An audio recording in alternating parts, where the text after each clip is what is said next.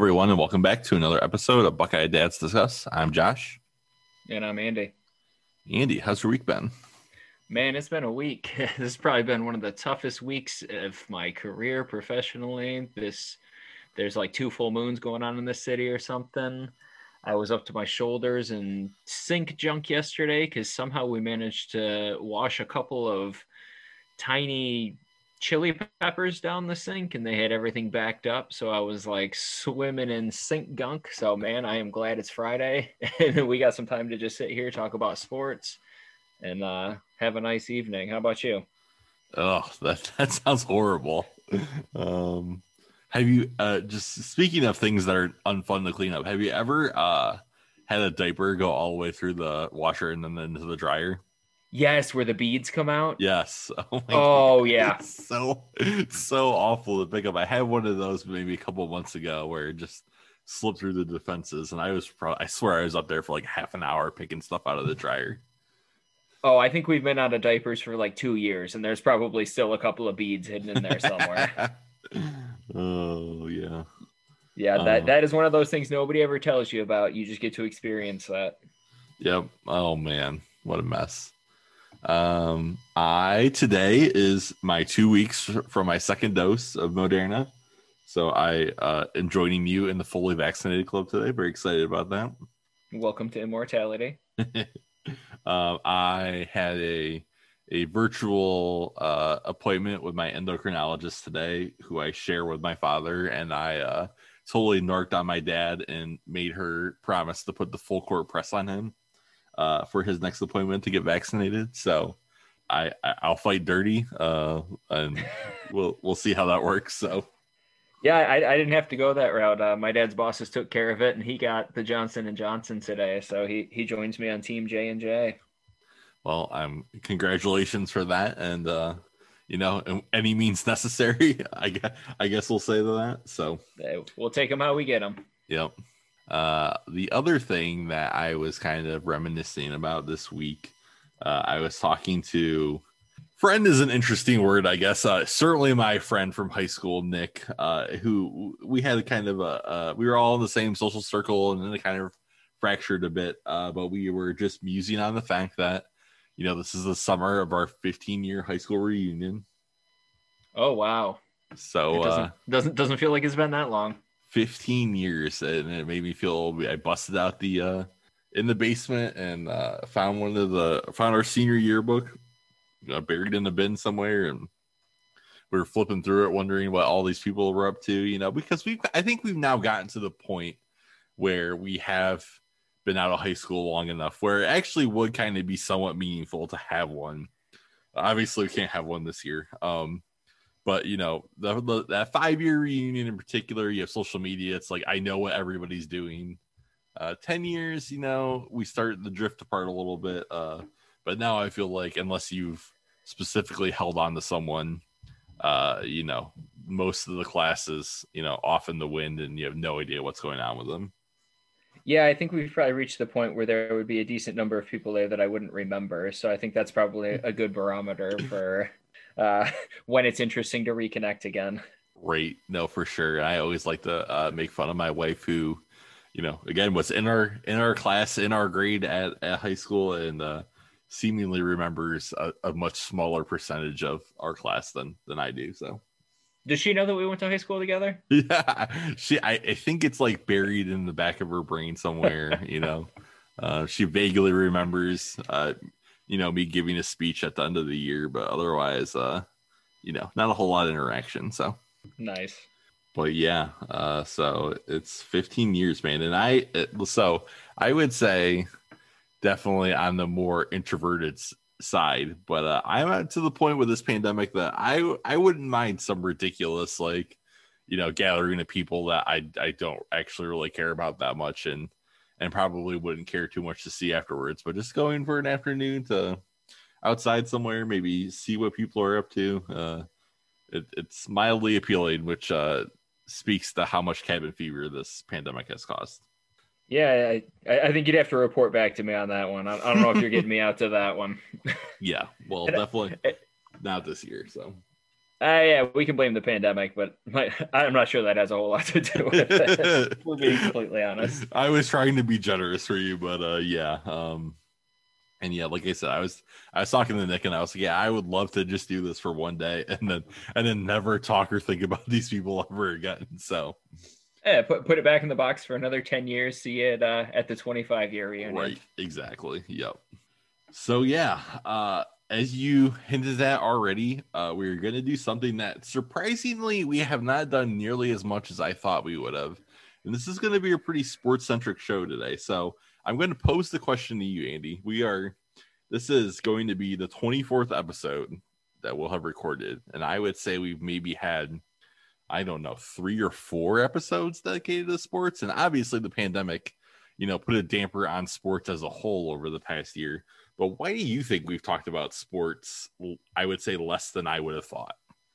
Yeah, that's a good question. I don't know. Maybe it's because we think we're more insightful about other things than we are about sports. Yeah. I mean, you mean that there might only be like 8 million in one sports podcast, but if there's only 8 million news podcasts, we might be a slight bit more insightful. Yeah, I mean, what sports podcasts are we being out? We're at least putting out way better shit than Ben Shapiro on the news side of things. So, I mean, at least there's somebody shittier than us on the news front. Shots fired. He can come on the show if he wants to. Oh, please no. No, I'm not doing that either. We'll give him a fake link and just let him sit there and wait for us. For sure. Yeah, I kind of sprung that on you, but I was thinking about that. I was putting the outline together, and yeah, I don't know if it's just the fact that you and I, our primetime sports seasons, don't really overlap in the sense that basketball versus hockey, we kind of were football season. I feel like came and went pretty quickly. But we are going to touch on the NFL draft today. We are rounding into kind of prime time right now as the regular seasons for hockey and basketball are winding down. Playoffs are about to start. Playoff sports are amazing. The NFL draft just happened. And then there's some other news in soccer that we're going to touch on today. But let's go with the big ticket, Andy. Number one, NFL draft just finished up not too long ago. And before we even get to draft night, one of the bigger stories of the day, of the weekend, was a whole bunch of news that Aaron Rodgers may or may not want out of Green Bay, and that he is done with the organization. What did you think of that? Yeah, that was a bit. I mean, it was a bit of a shocker. I mean, there's definitely been some signs that he's not the happiest guy in the world. I like his Jeopardy moment where did you see the Jeopardy moment where the contestant asked him, "Why'd you kick the field goal?" No. So he guest hosted Jeopardy, I don't know, maybe 3 weeks before the draft. And I can't remember if it was a Daily Double or I think it was a Daily Double, and the guy didn't know the answer. So he said, why'd you kick the field goal? And Rodgers just gets this funny look and goes, "That is a great question." It just moves on to the next one. Oh, wow.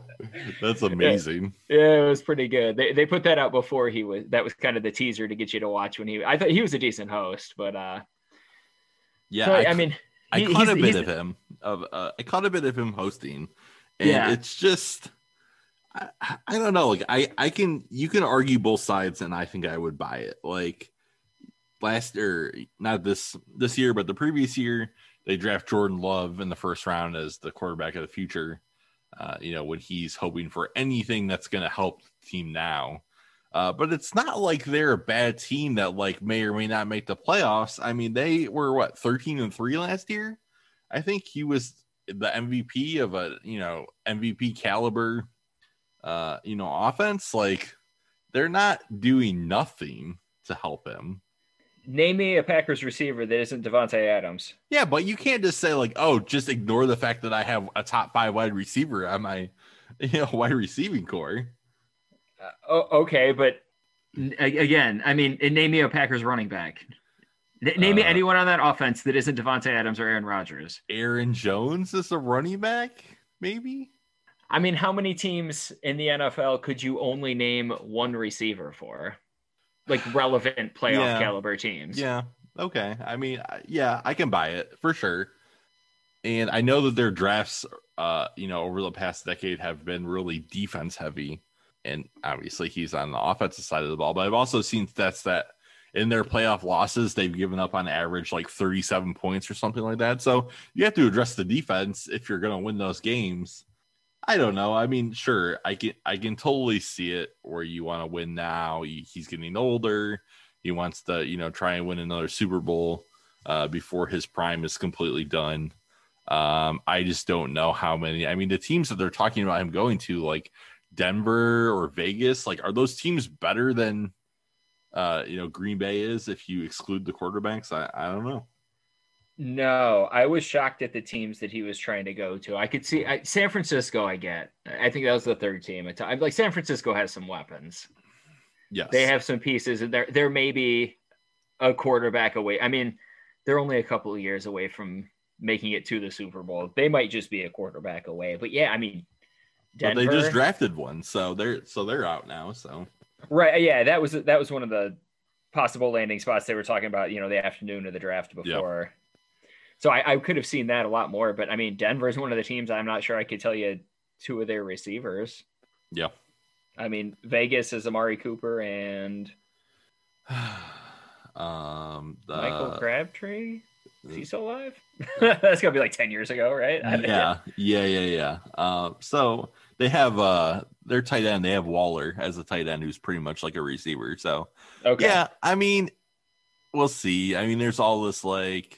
He wants to live on the West Coast, actress, fiance, yada yada, whatever. I don't know. I mean, and part of it's just me being selfish. We go to the Packers Lions game every year in Detroit, and that game will lose quite a bit of luster if Aaron Rodgers isn't on the field anymore. But I'm curious. I think he's committed for just one more year, and then kind of can probably do whatever. So we'll see how it goes. Yeah, and I think that's one of. I mean, I wonder how much Brady had to do with that. Of just looking at Brady as being one of those legendary players that played for the same team forever and ever and ever, and then you look at him leaving New England and going and winning it all. I mean, maybe Rodgers wants that shot to say, hey, kind of worked out for. I mean, Tampa did not look sweet when Brady went there. Yeah, I mean, they looked like one. I mean, I don't know that they looked any better than like a Denver or a Vegas, where it's like, they got some pieces, but they're not, on the cusp of greatness. And I mean, look what Brady did. So, yeah, I mean, maybe he just wants to see what it's like to play somewhere else after playing a whole career in Green Bay. Could be that. I mean, it could also be that, again, like wherever he goes, they're going to attract people, right? Like Gronk comes out of retirement, you get a bunch of random free agents who might take the vet minimum just because they want to go try and win a ring, And again, it certainly might be easier to get those people to come to your team if it's not in Green Bay, Wisconsin, which is sneakily far away from Madison, Wisconsin. My wife and I, who's then my fiance, we went to a Carrie Underwood concert in Green Bay while we were living in Madison, and it was a hike to get up there. Was it at Lambeau? It was like right outside Lambeau. It was not on the field or anything, but it was. She was really good in concert. I don't like country music, but she was really good in concert. Is there anything in Green Bay beside, like, I picture Green Bay being like a farm field with Lambeau Field? Is that correct? Yeah, I mean, there was not a whole lot going on there for sure. Maybe like a Culver's or something. Yeah, I mean, those are all over the place in Wisconsin. But yeah, there was not a whole lot going on. Like we checked into a rinky-dink hotel and stayed because it was super late and came back. And we didn't see a lot of the city. But when you have to drive up into Boondoggle, Wisconsin, you're already pretty far afield. So yeah, I mean, I can't blame a guy that's given the team that drafted him so many years of really good play. So if he wants out, I mean, I think he's earned the right to say, I'm done. Let me go somewhere else and try my luck. Yeah. So that happens the morning, afternoon of the draft, first round day. A big picture impression I had is the previous year's draft was like tragedy hour, like almost it was farcical. Like it was basically like, we have the player, we pick the person closest to him that died, and we tell a sad story about it. or some kind of horrible hardship. They pretty much got rid of that this year. I feel like it had a pretty good tempo this year. And the first round is pretty much all I usually watch of the draft, but I thought it was pretty engaging this year.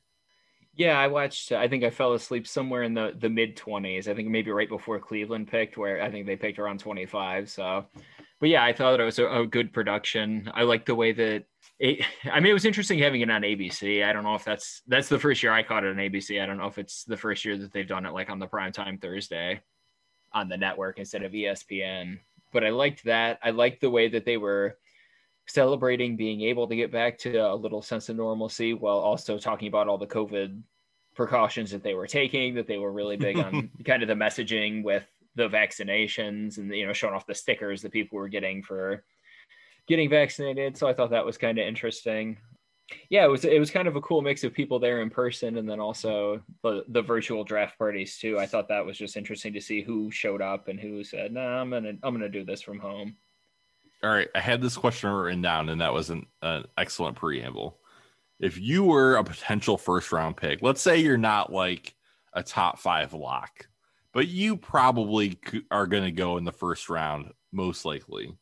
Would you, and it's a non-COVID year, COVID doesn't exist. Are you going on site or are you staying home? Man, after the last year, I am doing nothing in person that I don't have to. If I can do like OTAs from home, I'm putting that on Zoom, and I'm like, look, guys, I'm doing push-ups, whatever. But no, I'm not, I don't think I'm going to the draft. I don't think I am either. I want to play contrarian and be like, oh yeah, you go yuck it up or whatever. But I don't want to shake Roger Goodell's hand. And in case you have that 5% chance that you're Brady Quinn or Aaron Rodgers, and they just keep painting to you as you just plummet way below expectations. I think I'm just gonna chill at home, especially with some of these pretty sweet setups, and just have all of my family and close friends and just see how it goes. Yeah, I mean, now when you get introduced to the team, assuming, the next day, Friday, Saturday, maybe, a day or two after the draft, I'm all there for when you're there with, the actual fans that are going to be rooting for you, management, maybe some of your teammates. Like, I'm there for that. I'm excited. I want to be in Chicago with the Bears fans. I don't care about being in Cleveland for the draft where it's just going to be a bunch of randos. Yeah, I think that's right. And I'm sure there are many people screaming right now, oh, I would go. I'm cool. There's no downside to staying home, I think. And there's a small but large risk if you go and you plummet. So definitely moment of the draft for me. Bears trade up to number 11 to select Justin Fields, 4th quarterback off the board. We go quarterback, pause, get some other positions in there. And Chicago's a team that, again, I'm viewing the NFL largely through fantasy, and I don't really have a team that I follow diehard or whatever.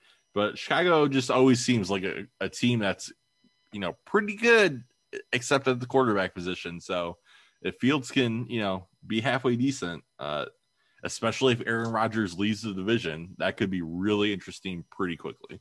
Yeah, I mean, the division could be weird.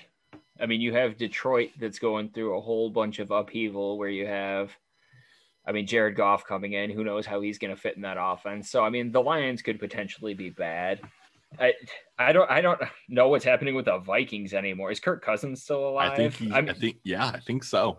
Doesn't matter though. He's going to be mediocre. So, they're going to be mediocre. So, yeah, I don't think it would take a whole lot for Fields to come out and look good playing those teams twice a year.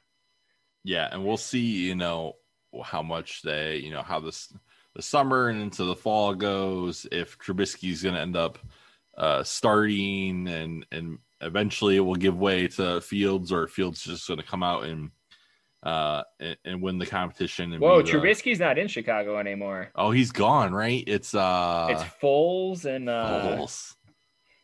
I looked this up too. It's Foles and somebody else.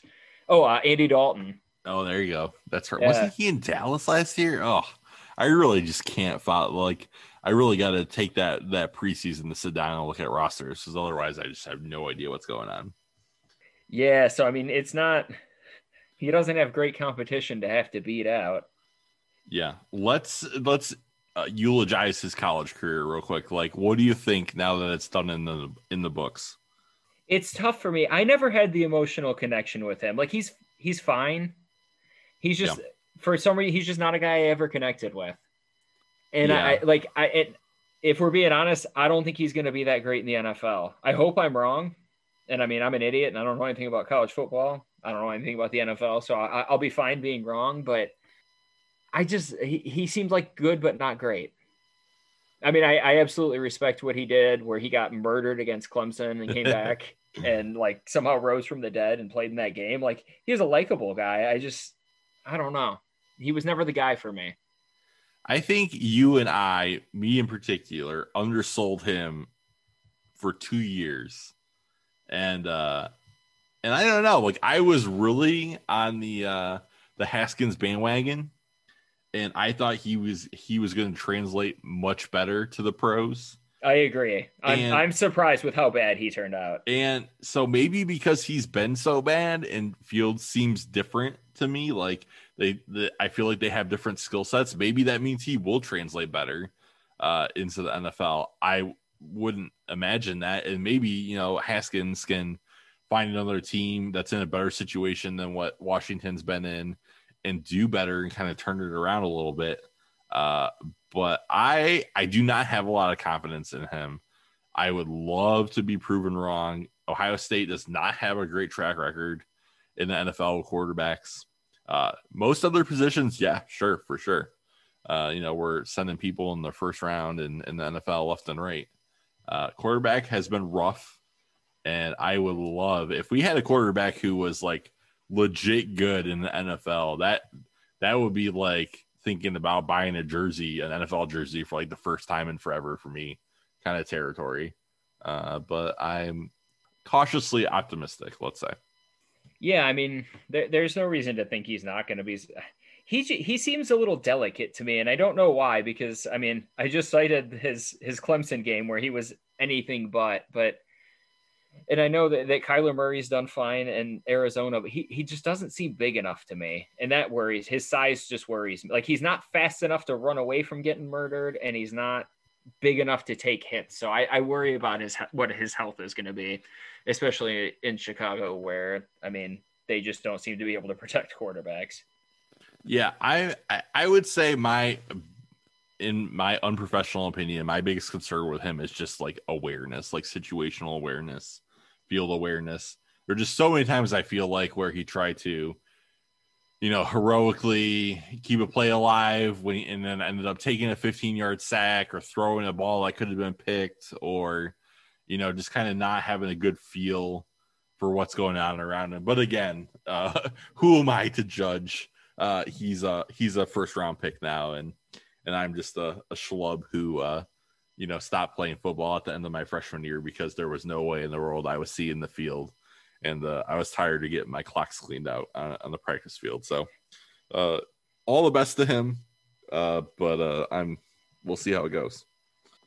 Yeah, I mean, with the awareness, the NFL is not kind. I mean, you can get away with that in college a lot better than you can get away with that in the NFL. So, I mean, if he can improve in that area a little bit, I think he's got a chance to be good. But I mean, just like with Haskins, I'll certainly be rooting for him every Sunday. So for sure. Just random note: Urban Meyer takes 2 Clemson Tigers in the first round. Trevor Lawrence and Travis Etienne both go to the Jags. I have no hope for Urban Meyer at all. If you give me 5 years as an over/under for his tenure at Jacksonville, I will take the under. Yeah, I think you'd have a tough time finding somebody to bet you on the other side of that. You think? I feel like we're in the minority about him, though. I feel like there's a lot of people who say he brought us a national championship. Health reasons he leaves, whatnot. That tired excuse for him. I don't know. Yeah, I don't know if I shared my feelings show before, but good luck. I won't be sad to see him fail. I mean, he's just not a classy guy. I mean, this is terrible to say, but I'll be fine watching him fail in the NFL. I don't think I'm actively rooting against him, but I'm certainly not like, my every breath doesn't hinge on how well he does in the NFL.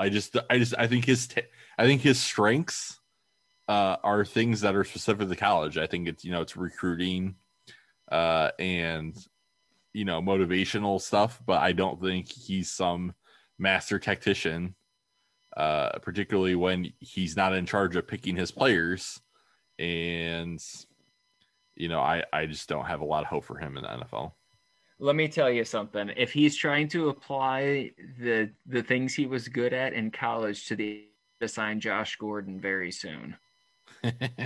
Because I think what he did in college a lot was take players that had really questionable character, sign them, and then do nothing to support them. I don't know if you've ever seen any of his comments on Aaron Hernandez, but that's where I've lost a lot of respect for him. Yeah, he was like fairly aware of what was going on and was just sort of like, let me wash my hands of that Pontius Pilate style as soon as anything goes south. And I was like, I didn't get a whole lot of integrity from that situation. And I think that's a lot of where I'm like, yeah, best of luck. I mean, do what you got to do. And I ripped Urban Meyer when he was at Florida. Everybody did when he was at Florida, and all of you Ohio State fans that are out there saying you didn't do it, bullshit. When he was at Florida, you thought he was a villain, and then he came to Ohio State, and he's the same guy, same poor character he had at Florida. He's gonna take the same poor character to Jacksonville. You just liked him when he was your guy. I can't disagree with any of that. I think you speak the truth. Otherwise, Lions take an offensive tackle at 7. I generally always kind of think that drafting a lineman is good, because if your lines suck, then I just think that you can't do anything in football. So, any other impressions, anything that jumped out at you either in the first round or just in the draft throughout? Well, we got to talk about Penei Sewell a little bit. Speak on it? Did you see the shot from his draft party?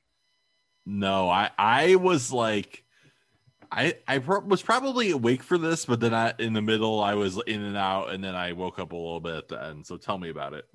Well, first of all, I think he seems like a great player, and I agree. I think that was a great pick. They're going to need to protect. I mean, whether Goff is the future or they're going to go another direction, I agree. I mean, Taylor Decker, who's good. I mean, he's going to have the left tackle spot this year. Then Sewell's going to go on the right. So, I mean, if you can anchor the ends of the line, I think that's great for the Lions. But this dude had a stack of Pizza Hut at the draft party. Pizza Hut at the draft party, yay or nay?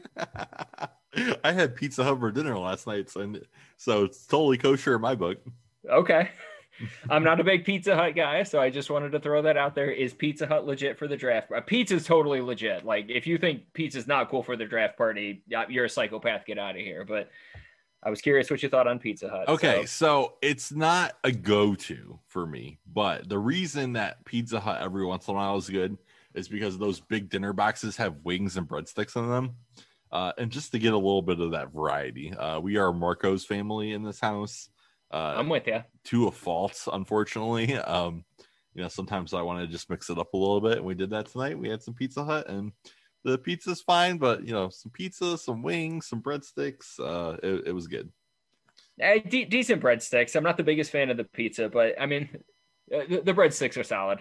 But no, I did not catch that. So thank you for pointing that out. Yeah, it is. I mean, he had a decent number of family members there too. So I mean, killing 10 pizzas, I think was probably legit. But yeah, it just really stuck out. It was kind of like a bunch of Pizza Hut. What you think? The last little bit I have here, Andy, as an NFL story, I just threw in the outline real quick, but I wanted to get your take on it. I saw that the Buffalo Bills GM was on a radio show, and he was asked, hypothetically, of course, if you had it was down between two players that were going to make the roster. One of them was vaccinated, one of them was not, and having a vaccinated player on the team would allow for the team to meet the criteria to have in-person meetings and OTAs and all of that. The NFL did implement some guidelines that said if X percent of your team is vaccinated, you can meet in person. Otherwise, you can't meet in person and you have to meet remotely. And this GM was like, "Yeah, I would totally cut the unvaccinated person because these Zoom meetings suck and in-person meetings are more productive." Apparently, the NFL came out today and told this GM, you can't do that. But just wanted to get your thoughts on that story. Yeah, I mean, I'm pretty sure what they meant was you can't say that. Go ahead and do it. Just don't come out and say it. But Yeah, I mean, I think that's I think that's a really broad, interesting question that maybe we'll tackle sometime. And I don't think we should do it today, but just the idea of employers in general being able to mandate vaccines, encourage vaccines, even ask about vaccine status. I think there's a lot of interesting legal questions around that. But I mean, I get it. It's something like it's far more important for, the NFL to have everybody in the same room on the same field than it is, for my job that I can accomplish via Zoom without, there being a whole lot of loss of quality. So I don't have a problem with it. If you're a player, I'd be very shocked. I mean, just with what COVID is doing to the lungs. I mean, there was professional hockey players that not in the NHL, but that contracted it that, are still struggling with it. They had an outbreak in San Jose or Vancouver where the team was shut down for like 3 weeks. I mean, why would you not take the vaccine? So, I have no problem with it. Yeah. Jason Tatum, Boston Celtics NBA player, since getting COVID now has to take an inhaler before every game, which he did not have to do before getting COVID. So I assume that large percentages of the NFL will be vaccinated.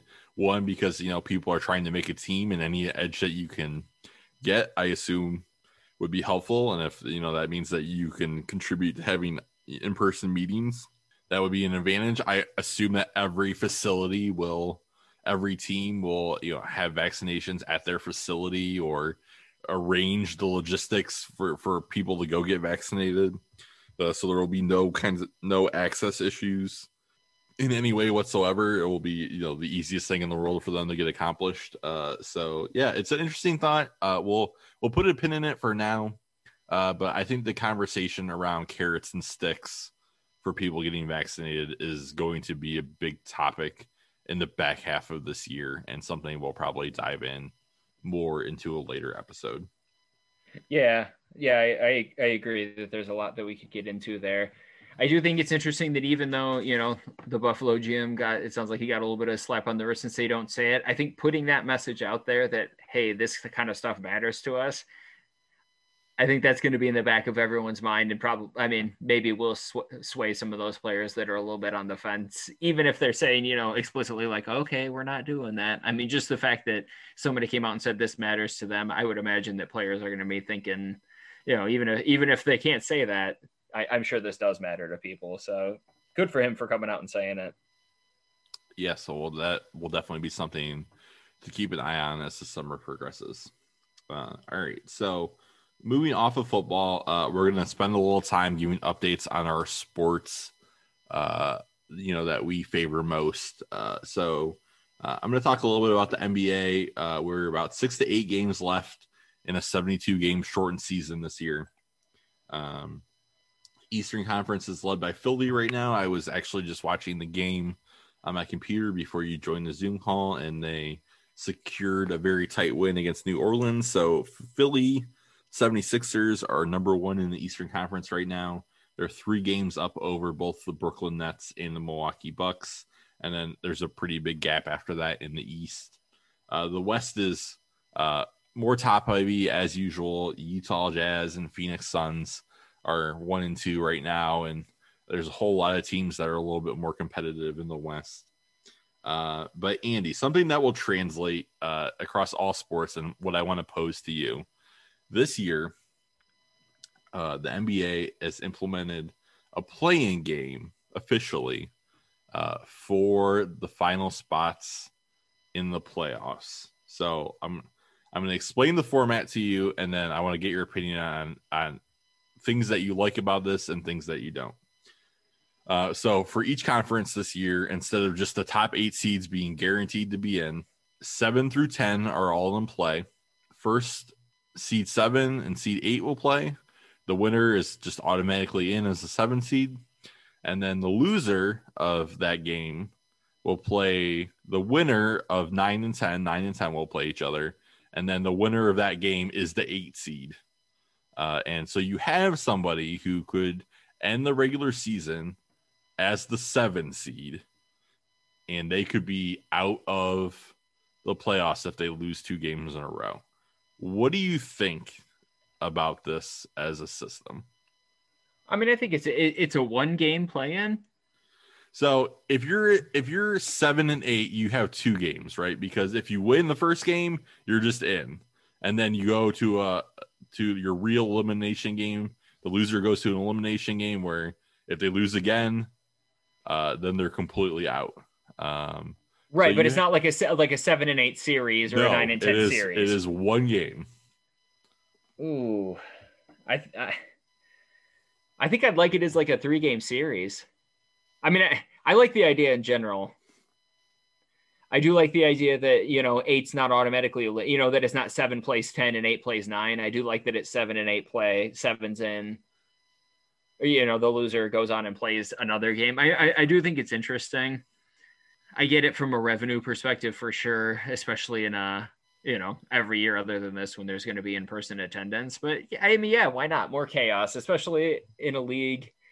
I mean, if you want to be guaranteed in the playoffs, get in the top 6 spots. I mean, you know what the deal is. Yeah, exactly. If you make 7, I mean, going in, if you're at 7 and 8, you got to play to get in. Yeah, I'm all for it.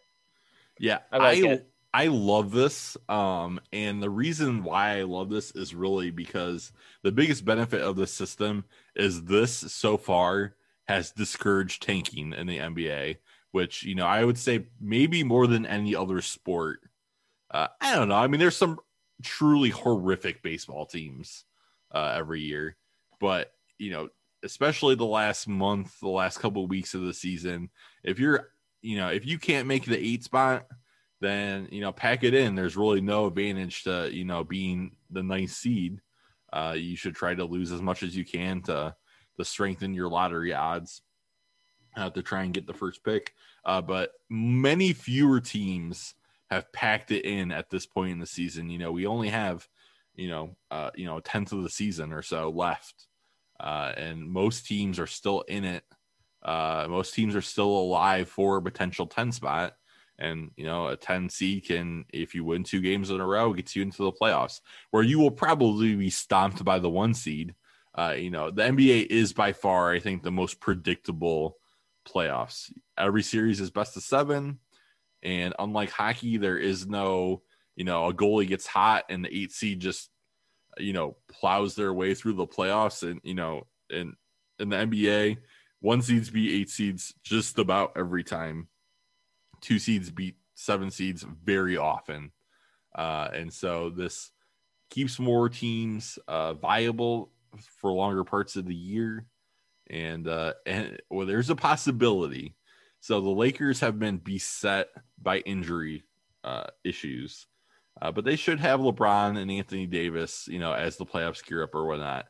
There's a possibility that they could have to play the Golden State Warriors in a play-in game, where Steph Curry has just been on fire the last month. And that game, as an elimination game, is going to draw a huge number for the NBA. So I love this all the way around. Yeah. And I mean, again, every year other than this year, I mean, even to be the 8 seed and, the 8 seed, 9 seed, 10 seed and get stomped by the 1 seed, I mean, that's still 2 home playoff gates that you get. I mean, I don't think anybody's going to turn that down in a regular year. Nope, definitely not. So I love this idea quite a bit, and we'll see if it's something they keep, because LeBron came out and LeBron said, this is the dumbest idea. Whoever came up with it should be fired. But that's because, they were like the 3 or the 4 seed maybe a week or 2 ago. And because they've had injuries and they haven't played well, they've lost a bunch of games. They're now in one of those, they could potentially fall to one of those danger spots where it's not guaranteed. And I get that, if you have a year where the Lakers don't make the playoffs, that's not great for the NBA financially. But as you said, sports are for winners. Like, if you don't want to, have a chance to be out of the playoffs, then be a top 6 seed. Yeah, I mean, absolutely. If you know what the deal is, if you know what the rules are for getting in the playoffs going in, I mean, you know what you got to do if you don't want to be playing one of those play-in games. Yeah, for sure. All right, my friend, tell me what's going on in hockey right now. So hockey is similarly getting close to the end here. We have most of the teams have played a similar amount of games, except for the Vancouver Canucks, who are like 5 games behind because they had to take that couple of weeks off when their team had a really bad outbreak. So the NHL is playing in different divisions than they normally do this year, and they're playing. So the playoffs will be kind of interdivision. So there's 2 divisions in the East and 2 divisions in the West, but they're Okay. different than they would normally be. And then all the playoffs will be within that division, and then the 2 East winners obviously will play. 2 West winners will play. So it's are jammed together in one division from East to West. So because of border crossing issues, so that has been a thrill for Canadian fans to see all the Canadian fans just beat up on each other all year round. I think the big stories in the NHL I mean, it's the same question it is every year. Is Toronto for real? Columbus knocked them out last year. So, I mean, Austin Matthews is playing out of his mind, but he tends to do that in the regular season, and then we'll see what happens, in the playoffs. Carolina has won including in that division has, Tampa, who won last year. They have Florida, who has played really well. So basically, if it's warm, if you play in the warm weather this year, you're probably playing some good hockey. So that'll be interesting how that's going to shake out. I know there's a lot of teams that are kind of really tightly clustered at the top, and I think anything can happen this year just because it's so different than normal, the normal playoff setup. I think it's really interesting. One of the things the NHL has done this year that I've absolutely loved is they've started playing series.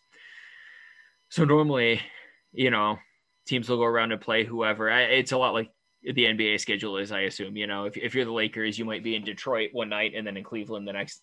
Yep.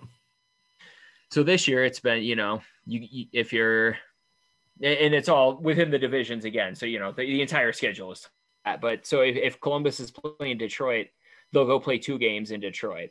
And then if Chicago's coming to Detroit, then, again, it'll be a 2-game series. So there's been some really interesting stuff. It's a lot like in the minors where they'll play, the Walleye might play the same team Friday and Saturday night. And the back end of those 2 games, I mean, if something happens Friday night, Saturday night, it's going to be interesting. You're going to want to be in your seats by the time the puck drops. So, I mean, that happened last night. So there was a big incident between the Washington Capitals and the New York Rangers. They played on Tuesday, and Tom Wilson, who's kind of a notable piece of shit for the Capitals,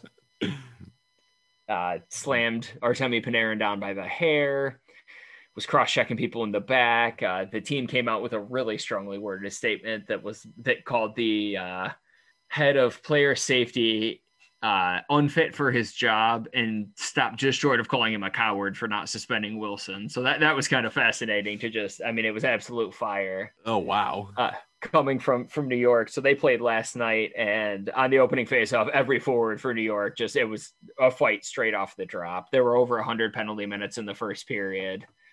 And I mean, that's the kind of stuff that, back in the old scheduling days, they might have played, Tuesday, but they might not have played again until next Friday. Right. It's a little bit different when you're playing 2 nights later against that same team. So that's something I hope they really carry forward, because I think that's been really interesting just to see some of that, that fire carry over.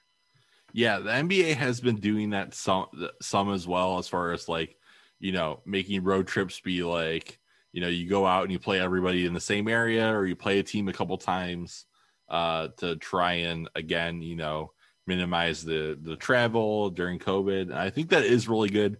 Obviously, don't have that at all in the NBA. Do you think the league likes it, Andy? Like, again, I don't have my pulse on what the NHL does or doesn't like. I know that locally, the Toledo Walleye fans love it on those second and third games because, like you said, things can get really feisty.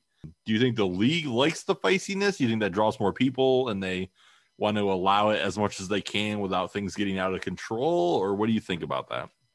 I don't think the fit. I mean, that's a rare scenario where it's, the three guys fighting off the drop. It's been more of, heated competition and less of kind of the nastiness. So Mm-hmm. I think, from what I've followed and what I've read, teams love it because it's logistically easier. It's, you get to spend a couple of nights in the same city and you don't mind playing the same team over and over again. So I think the teams like it. I think the fans don't mind it. I don't know if the league loves it because the league wants, if I'm in a Columbus season ticket holder, I think what they're trying to say is, I want to see everybody filter through rather than see, Detroit 2 nights in a row. So fair. I don't know. The people that I follow, nobody really seems to have a sense of if this is something that's going to be carried through or not. But I think if we're up to teams and players, it's something that would carry through because they're enjoying just the logistical ease of it. All right, so today's gonna be a double list week, so let's get into it. Our first list of the week. It's the list of the week. All right, Andy. So we're gonna continue on with hockey. We're gonna discuss our MVP ballots for our respective sports. So go ahead, Andy. Give us your hockey awards, your MVP ballot as the season stands right now. All right, you want me to hit you with all 5, or we flipping it back and forth? No, give me your 5 through 1, and then I will go ahead and give mine. All right. So number 5, captain of the Pittsburgh Penguins, Sidney Crosby. I mean, this guy he's just a machine. He's playing over a point per game this season. I mean, he's an animal, and he deserves to be up there. I mean, I remember watching him when we were in college, so he must be excellent if he's still that good. Yeah, I mean, he's still sick. At 4, I'm going to say Brad Marchand from the Boston Bruins. This is one of those guys that can kind of get under your skin. So he is a little bit in the mold of like a Tom Wilson, but like a not piece of shit version of Tom Wilson. So Wilson is tough scores, but he does cheap stuff. Marchand is tough scores, but he's the kind of guy that can get under your skin. I mean, he went through a phase where he was licking people's faces just to piss him off. Oh my God. And I know that made a lot of people mad, but I thought it was kind of funny. But I mean, he's a rat on the ice, but he's the kind of rat you would love to have in your corner. So, I mean, he's a hell of a player, and I'd have him at number 4. Number 3 on my list, I'm going to throw out Sebastian Aho. So he is playing with the Carolina Hurricanes. Again, a guy that's over a point per game. I mean, Carolina has been sick this year, and he is the engine that drives Carolina. So I'm going to have Aho on there. And I mean, he just scores some nasty looking goals too. So statistically, he might not be a top 5 guy, but he's one of those guys that when you look, he really just kind of jumps off the page. Number 2, Austin Matthews from Toronto. He has 40 goals in 49 games. That's not bad. That seems good. Yeah.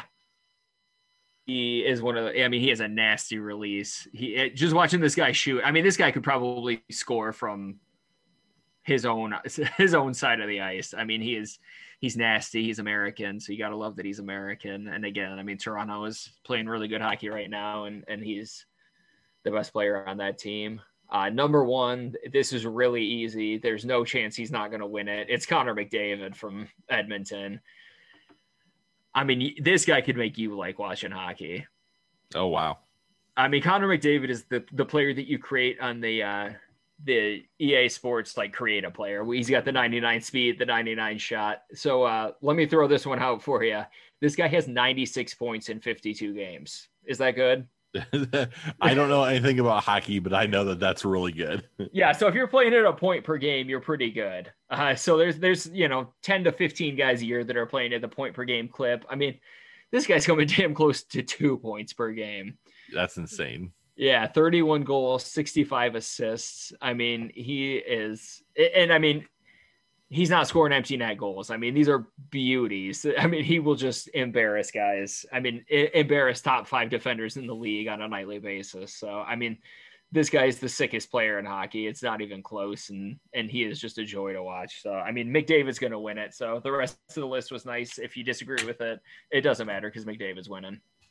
Interesting. Yeah. Interesting that it's locked up already. And that's going to bring me to to my NBA MVP ballot.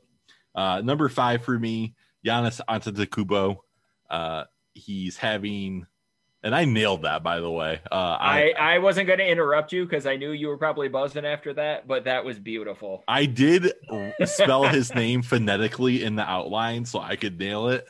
But man, I just crushed it right there. You bask in that one for a minute. That was nice. Giannis is having as good of a season as his last 2 when he was the NBA MVP.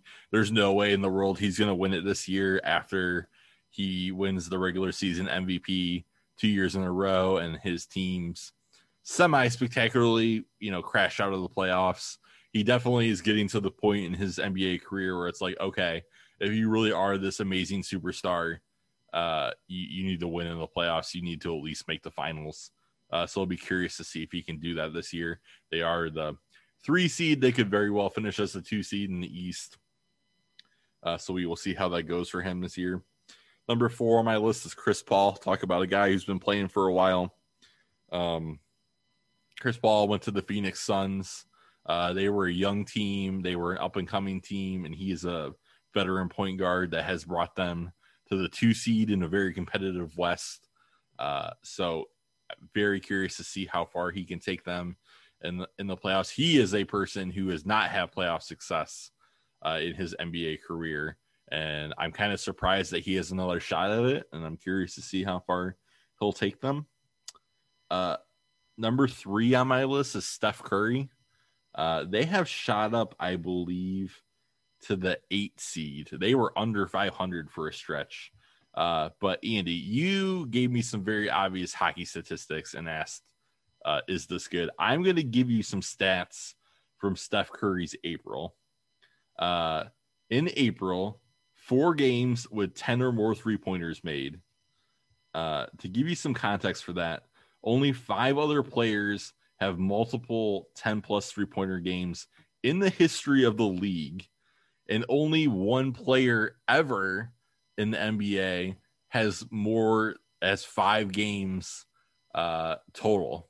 And he did 4 of those games just in the month of April.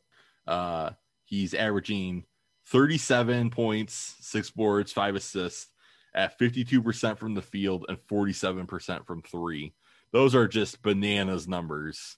He is the NBA scoring leader right now. He is single-handedly pushed his team into the playoffs. He's definitely not going to win. He's been, he's definitely had some injury issues this year. He scored 30-plus points in 13 of those 15 games in April. He's just been a monster. He is the NBA's you must turn on the TV and watch if he's in a game player right now. Yeah, those stats seem pretty out of this world. Literally, I was around to watch the best shooter in NBA history. It's not even a controversial statement to say that he is the best shooter that the league's ever produced, which is amazing. Okay, so this brings us to 1 and 2. The NBA is in the same spot as the NHL. The MVP for this year is going to be Nikola Jokic, aka the Joker. He plays center for the Denver Nuggets. They are at like the 4 seed in the NBA right now. Their second best player, I think, tore his ACL. He has some kind of injury that happened in the middle of the season, end of the season. He's single-handedly carrying them. His stat line is bananas. As a center, 26 points, 11 boards, 8 rebounds. And most importantly, and the thing I'm going to pose to you in a second, he has played, I think, every game this year.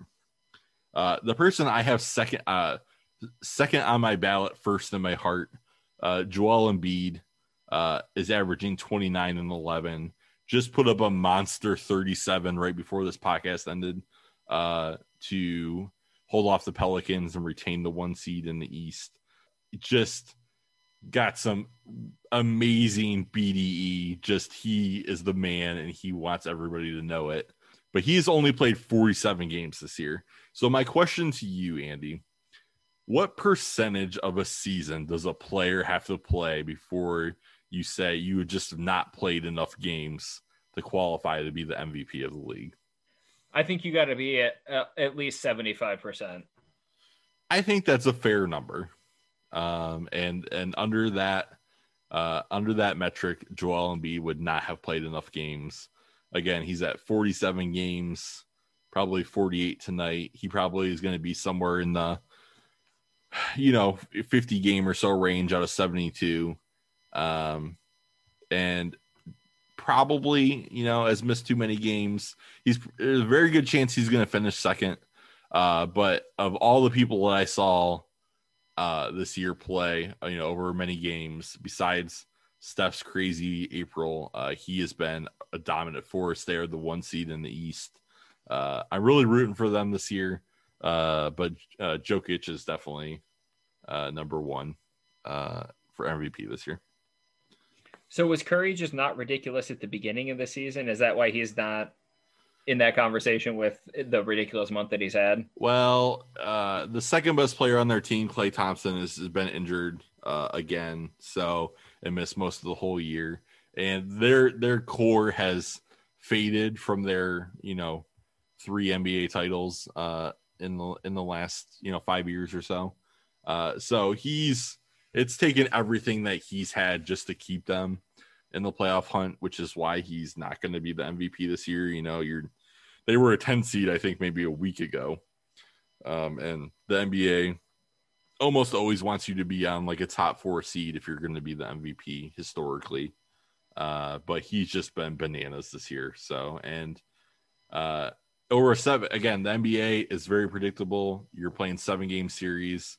It's very likely that, the Warriors and Steph Curry are going to be bounced pretty early. But that might mean that Steph still might have a couple games where he goes off for 40, 50 points and just is crazy.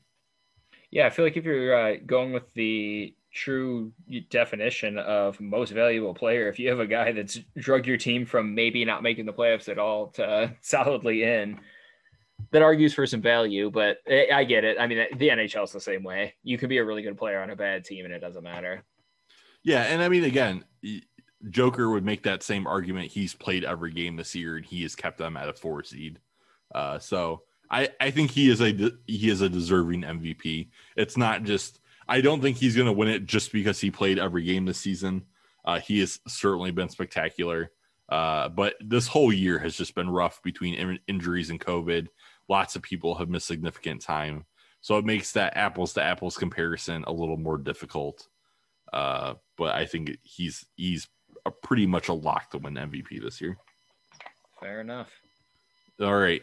So moving on to a sport that we really haven't spent a lot of time on, but I think we actually do like more than this podcast would indicate. You certainly have been on the beat for this. A lot of things have been going on big picture wise in soccer. Fill us in. Yeah. So I want to go back to, it was mid-March. You texted me something along the lines of, I don't know what's going on with European Super League, but you got to fill me in next time on the podcast. So that time has come. So Super League. Yeah, we'll start with Super League. We hardly knew ye, Super League. So on April 18th, there was this huge announcement that Europe was planning on creating a Super League. So right now, the biggest trans-European competition is the UEFA Champions League. So each league gets a certain number of spots. So England gets 4 spots. I think Spain gets 2 or 3 spots. And I think that may change. But, roughly you get somewhere between the major, France, Germany, England, Spain, get somewhere between 2 and 4 teams in the Champions League. And then the champions of some of the smaller leagues. So the Dutch league, the Turkish league, their champions, the Greek league, their champions will get through, the one champion will get through. Mm-hmm. And they play in the Champions League. So they play a group stage with 4 teams in a group. The top 2 teams move on, very similar to the World Cup style. And then they play 2-leg elimination matches in the quarterfinals and the semifinals. And then they play a 1-match final. So that's the way Champions League works right now. Well, Super League came out and was like, basically, fuck you, Champions League. You're done. It's Super League time. So Super League was going to have 15 charter members that were always going to be in Super League. So these are going to be teams that you've heard of. This is, Manchester City and United. This is Arsenal, Chelsea, Tottenham, Liverpool out of England, Juventus, Milan, Barcelona, Madrid. I mean, I don't know, I didn't hit all of them there, but 15 teams that were going to be the core members, and then they were going to let 5 teams kind of rotate through as you can get promoted to this. So basically it's the big money teams starting their own league and saying, you want to watch the best in Europe, we're going to do this. We don't give a shit about Champions League. It's going to be Super League. So it sounds great, right? I mean, this would be like if, Alabama and Ohio State and Clemson all said, fuck you to their leagues, and we're just going to create College Football Super League. So it's really interesting. Yep. The best teams are all together. Mm-hmm. So this was on I want to get the dates right here because, we'll do a little math in a little bit. So this was on the 18th of April. They came out, announced this.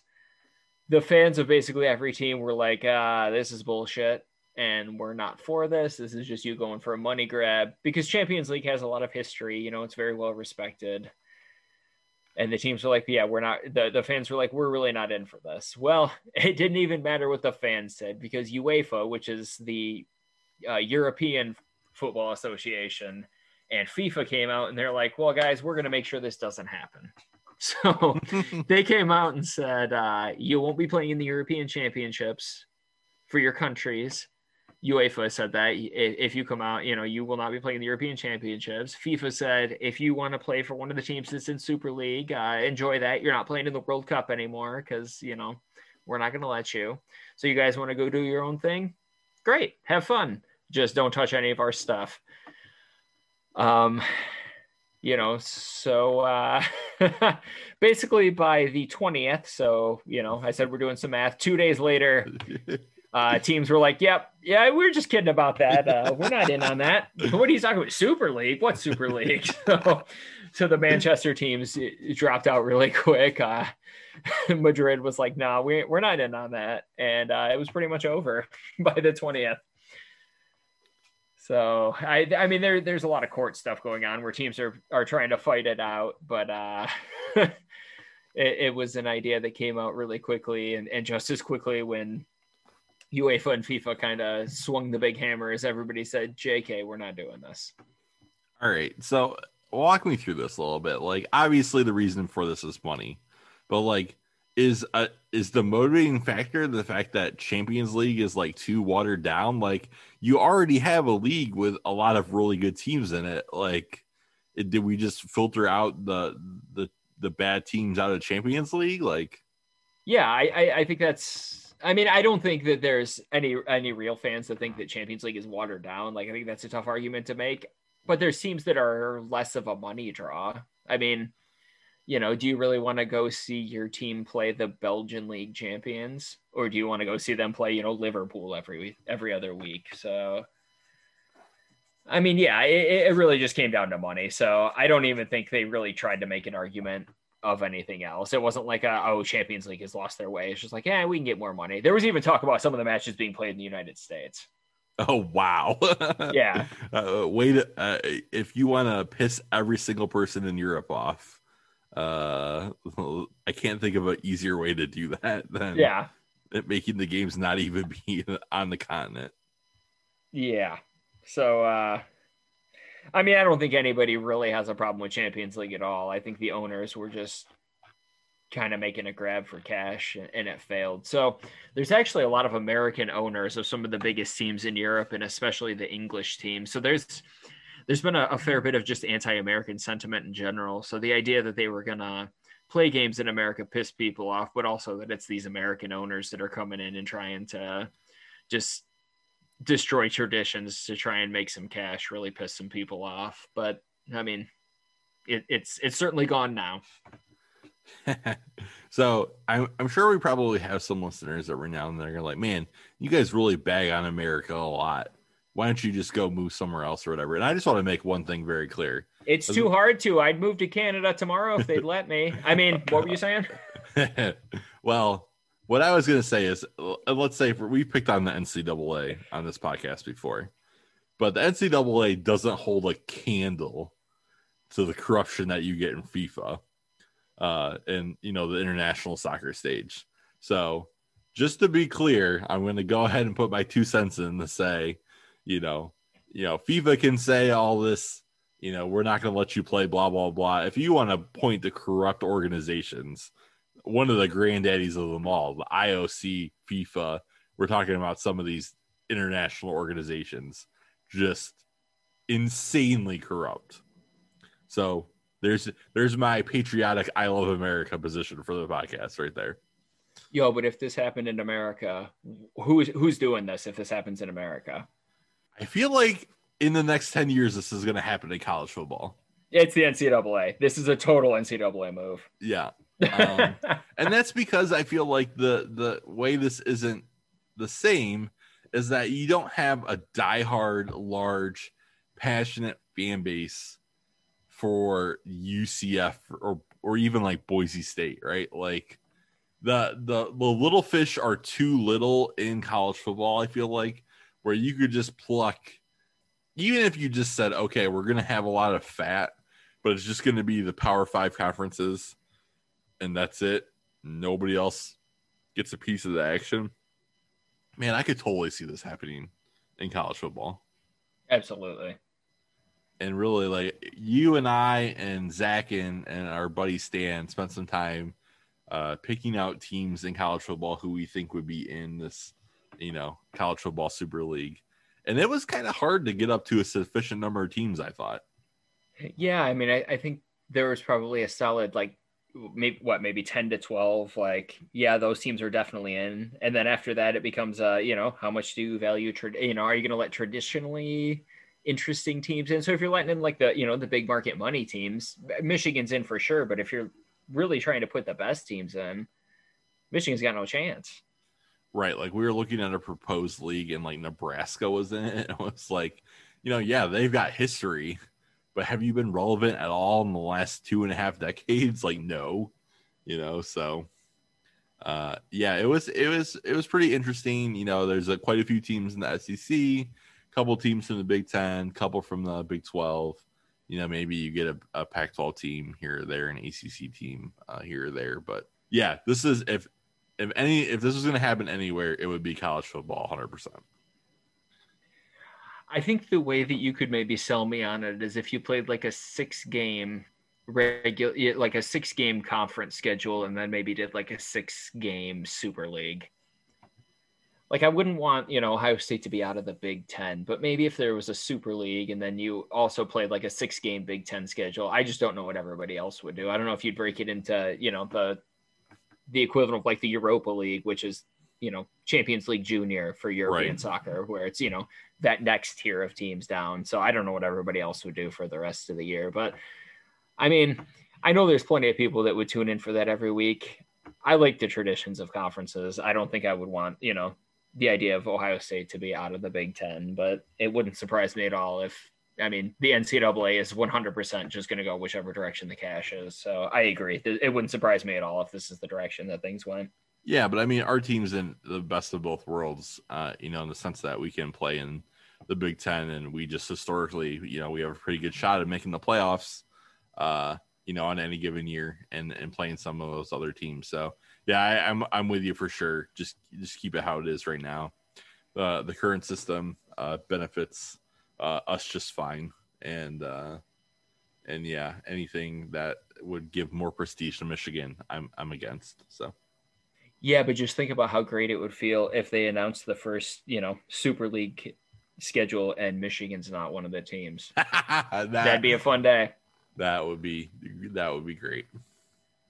All right, wrap us up with soccer. I know the Champions League, there's stuff going on with there, and then the U.S. men's national team, which, okay, I'm going to interrupt your soccer talk for a second to just rant for a second. This is not a novel opinion, but pay the women as much money as the men in soccer. The women's team is an icon of the United States. They carry the flag well. They dominate. I'm gonna pick a women's national team game over a men's national team game every single time. It's ridiculous that there's not equality in that sense. I mean, the women are playing for something that matters, and the guys are playing El Salvador and struggling. You're absolutely right to take the women's game. I've been to both. I mean, they're both really, really interesting. I mean, I've been to a men's game that with a whole lot on the line. With a trip to Brazil against Mexico on the line. So, a game that mattered a whole lot. And then I've been to some men's games that mattered a little bit less in the Gold Cup, and then I've just been to a women's friendly. But I mean, it's never a bad time. And I think, again, this kind of goes back to college football. Like, you wash your hands a lot of the the teams that we crush and it's a non-game or whatever. Whereas if I'm a fan of something, I will happily sit down for 2.5 hours and watch them beat the snot out of some unworthy team. So give me the women's team all day. Megan Rapinoe and everything that she's done from a social justice standpoint, the whole team, love them. And I'm going to pick them over the men's team every single time. Yeah, I mean, if you're down to watch an American team crush somebody, you don't have to worry about that with the men because they could play Luxembourg and it end up a 0-0 draw. Oh, it's so sad. Someday we'll have to kind of do some research and kind of dive into a full blown why does our men's team suck so much in this country that values sports so much, but we can save that for another time. You know what the good news is, though? If we're going to do that, we might need to do that soon because there's a lot of promise with this. I mean, this is the most exciting the men's team has been in a while. Thank God. I mean, it's all really young talent, but we have a lot of American talent playing in Europe right now and playing at a high level. I mean, the Champions League final is coming up, and an American will win the Champions League. So we have Christian Pulisic at Chelsea, and we have Zach Steffen, the goalkeeper, at Manchester City. So either way, there's an American that's going to win Champions League this year. That's huge. I mean, Pulisic has scored. He scored in the semifinals. He had a beautiful assist Wednesday afternoon on Chelsea's second goal that really kind of cemented their place in the final. So, I mean, there's a lot to be excited about the men's team right now. There's a couple of really interesting guys playing in Spain right now. Serginho Dest is an outside back that's playing for Barcelona, and he's been getting into some games, some really meaningful games. He played in the Copa del Rey final. Yunus Musa is playing at Valencia. So, I mean, we have guys playing at really high-level teams all throughout Europe. Gio Reyna at Dortmund is, I mean, this dude is 17, or he just turned 18, but this dude was scoring ridiculous, set-piece goals at 17 in the Bundesliga. I mean, for one of the top teams. So, I mean, there's a lot to be excited about with the men's team. So, if we're going to do that, let's do that quick because I think, maybe not this World Cup cycle, but the next World Cup cycle, we should have a solid team of guys that'll be in their, early to mid 20s and really have a chance to maybe do a little bit of damage for the first time in a long time. That's all great news. I know I'm an uninformed soccer fan, but we need to have a standard where it's unacceptable not to make the World Cup. And we just got to do better. And it seems we're trending that way. Hopefully, success breeds more success, and all these players doing well in the best leagues in the world might attract, more and more top talent. We develop the infrastructure. We get a better team in place, a better organization. And so that's all really good because World Cup, the Olympic soccer, it's really fun. It's really amazing to watch. It's in a great time of the year. Otherwise it's baseball season and not a whole lot's going on. Just love it. Yeah, World Cup years are just an absolutely welcome drink of water. And those every well, I guess it's every two, we got a men's cup and then a women's cup. So 2 of those 4 years where it's oh no, is it the baseball hole? And it's oh no, it's World Cup time. So yes. Yeah, the World Cups are basically the diametric opposite of election cycles. It's oh, this really cool thing is happening every 4 years as opposed to this really gut-wrenching, horrible thing that could happen every 4 years.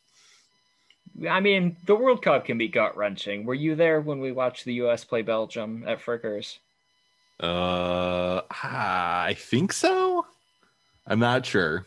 It was not that gut-wrenching for me. Yeah, I think for the rest of us, that was a tough one. So, I mean, it's not like Trump winning an election horrific, but it was rough.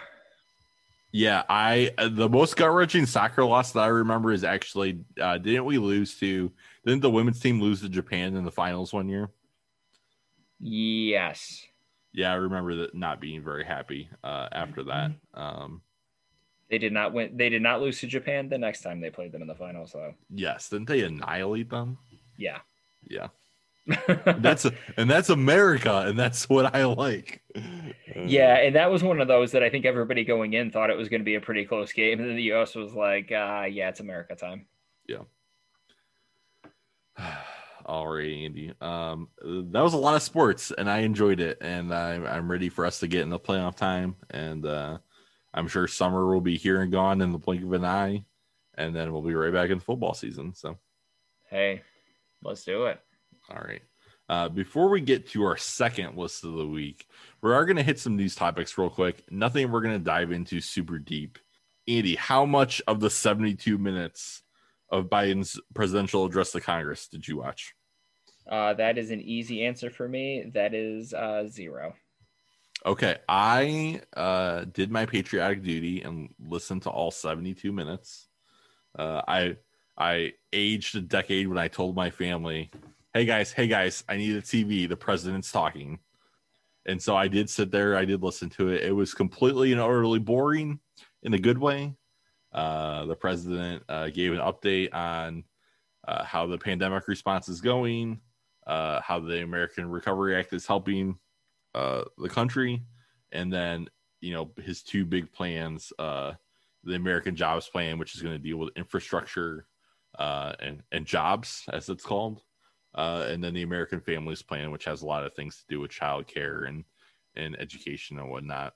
Two very bold pieces of legislation that probably are going to get mired in Congress, and we'll see what forms come out of Congress at all, if at all.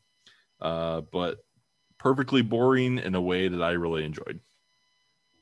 Yeah, I think that might be the equivalent of watching your team just, go for a romp against Illinois and win by 4 touchdowns. It's nice. It's nice to just have a presidential speech where you're not on pins and needles saying, oh God, what terrible thing is going to happen next, but just to be able to kind of watch it and say, oh, okay, this is nice. I mean, not the most exciting thing in the world, but hey, we're back. Yes, it was definitely a return to normalcy as compared to the previous 4 years. So I enjoyed it quite a bit, and then promptly, forgot about it and didn't let it, consume the rest of my week. So very nice. Vaccine news. I'm just going to hit a couple quick things. There is a lot of big news in the vaccine world over these last couple of weeks. Pfizer is going to be applying for EAU approval for 12 to 15-year-olds, likely as quick as next week. And so we're going to be bumping that age group down. Again, Pfizer is the only vaccine that's approved for 16-year-olds and older. Moderna is still at 18. And we're going to be looking to knock down those age groups as much as we can to get as many people as possible vaccinated. So Pfizer's looking to do 12 to 15-year-olds pretty quickly here.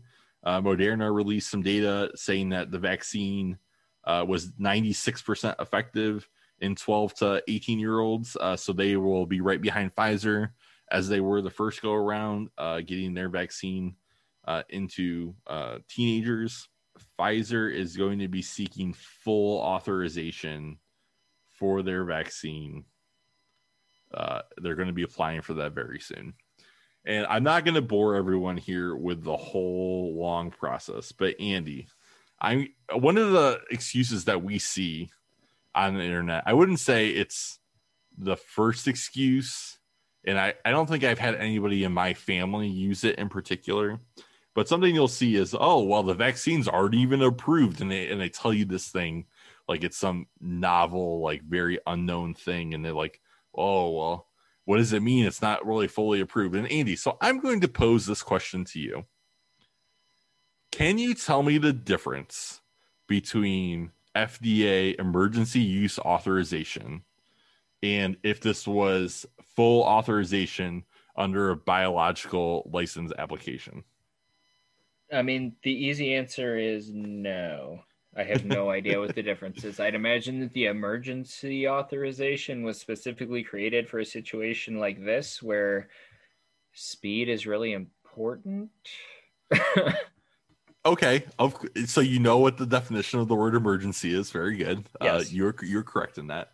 I did take high school English. But it's more to the point of do I think that, I don't know, 3 people out of 100 know the distinction? 2 people out of 100 maybe? Okay.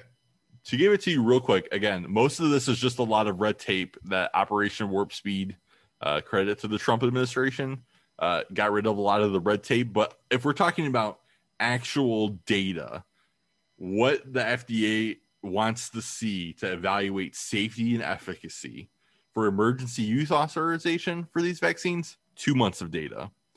For full licensure to say, yes, the FDA approves this vaccine, it is approved completely and fully, 6 months of data. That's the big difference.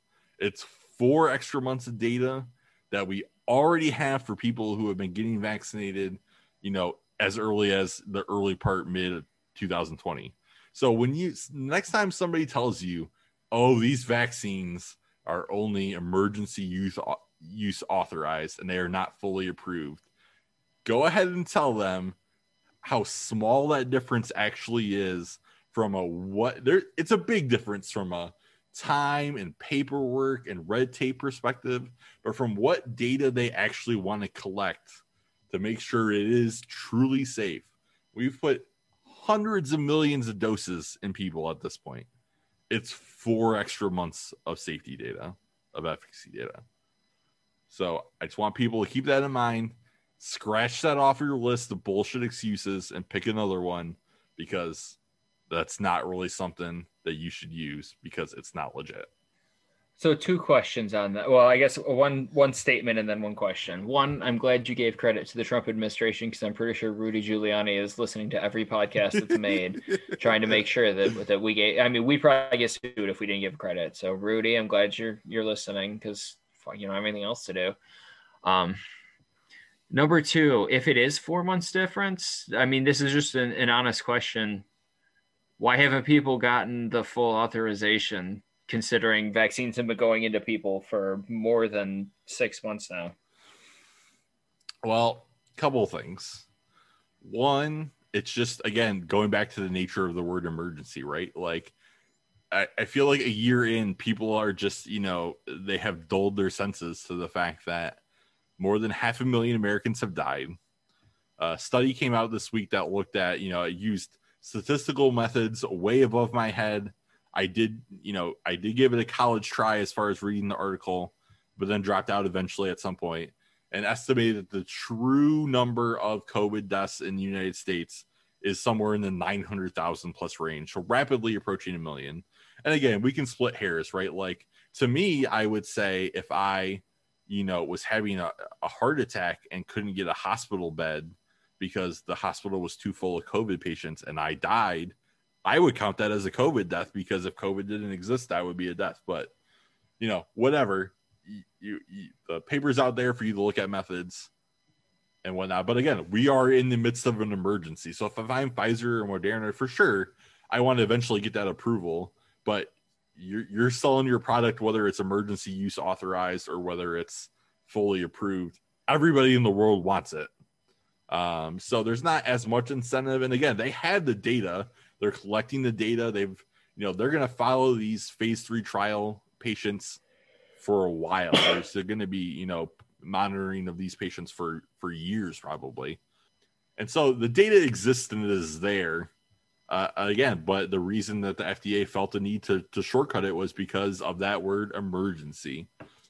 So there's no doubt that these will all be fully approved. Again, this is not going to change anything. There's not going to be any eureka moment where they're going to say, oh, we analyzed more data and we found this is actually, a bigger con than a pro, that it's going to have a bigger risk than actually the risk of getting COVID. That's just not going to happen. So yes, you might persuade this handful of people who say, oh, well, if once it's fully approved, I will get vaccinated. But I just think that the number of people who actually believe that, and that is the reason they're waiting, is negligent enough that it doesn't matter. Fair enough. And that is my vaccine rant of the day. Again, I was actually news came out today that Governor DeWine is looking actually to offer some more incentives for people who were vaccinated, including potentially money. And I know that we've talked in previous podcasts about how this country runs on money, and other states are looking at that. And so DeWine said he would consider it. But let's table that for another time, because we're not fully there to it just being a pure demand problem, but we are rapidly approaching the fact where there's plenty of supply.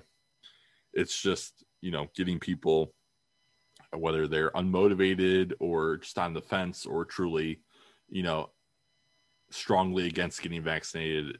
Now we're going to be getting to the point where we need to work to convince those people to get vaccinated if we're ever going to hit herd immunity. Hey, I'll take some cash. I think Maryland's offering you a free beer if you're over 21 and have a vaccine. I'll take a free beer, DeWine. Whatever you want to throw my way, hey, I'll take it. So, you might have those carrots, and again, you might have those sticks where it's, you're going to start being denied entry to places if you're not vaccinated. And that's, hopefully we don't have to get into that mess too much, because that's going to be a legal debacle for sure. South Carolina, switching gears to something much more morbid, added the firing squad as an acceptable execution method because of their state's lack of lethal injection drugs. I don't think anything more needs to be said, but certain areas of the country were going backwards. Yeah, I mean, I think my feelings on the death penalty, I feel like I went off, I don't know, at least once, but I mean, there's a really easy solution to this, and it's get rid of the death penalty, because it's a fucking joke that we still have the death penalty in America. I mean, there's no lethal injection drugs because companies don't want to make them because it's morally horrific. We're still killing innocent people in this country. The death penalty still doesn't work. I mean, it's not an effective deterrent. So all it does is make you feel good about like Old Testament justice, pretend like it is, but it's not an effective deterrent. It's it's a provable fact that we're executing innocent people, and we're executing innocent people for, I mean, an intervention that doesn't even work. So, I mean, South Carolina could probably just stop executing people, but I mean, systemic racism still exists in our country, in our justice system, and there's still a lot of really racist people that want to kill black people. So they'll keep doing it. That's bullshit. I mean, the death penalty is bullshit. Doing it by firing squad is big time bullshit. But we said we're not going on rants, so I'm done. All I'm going to say is they should make the firing squad thing be like you have to apply for it, and then you put all those people on a watch list, because who in the world wants to have that on their conscience? I mean, I know you get the whole, oh, you don't know which bullet was the one that did it, like ridiculousness, but I thought it was an Onion headline. Like, I didn't think it was real. So I think in South Carolina, if you offer people the opportunity to be on a firing squad, you'd have a wait list. Oh, God. Oh, all right. We're not going to rant. We're going to move on. Yep. Last little random news topic. I have no idea. Like, this story stuck with me in some weird way, and I don't know why.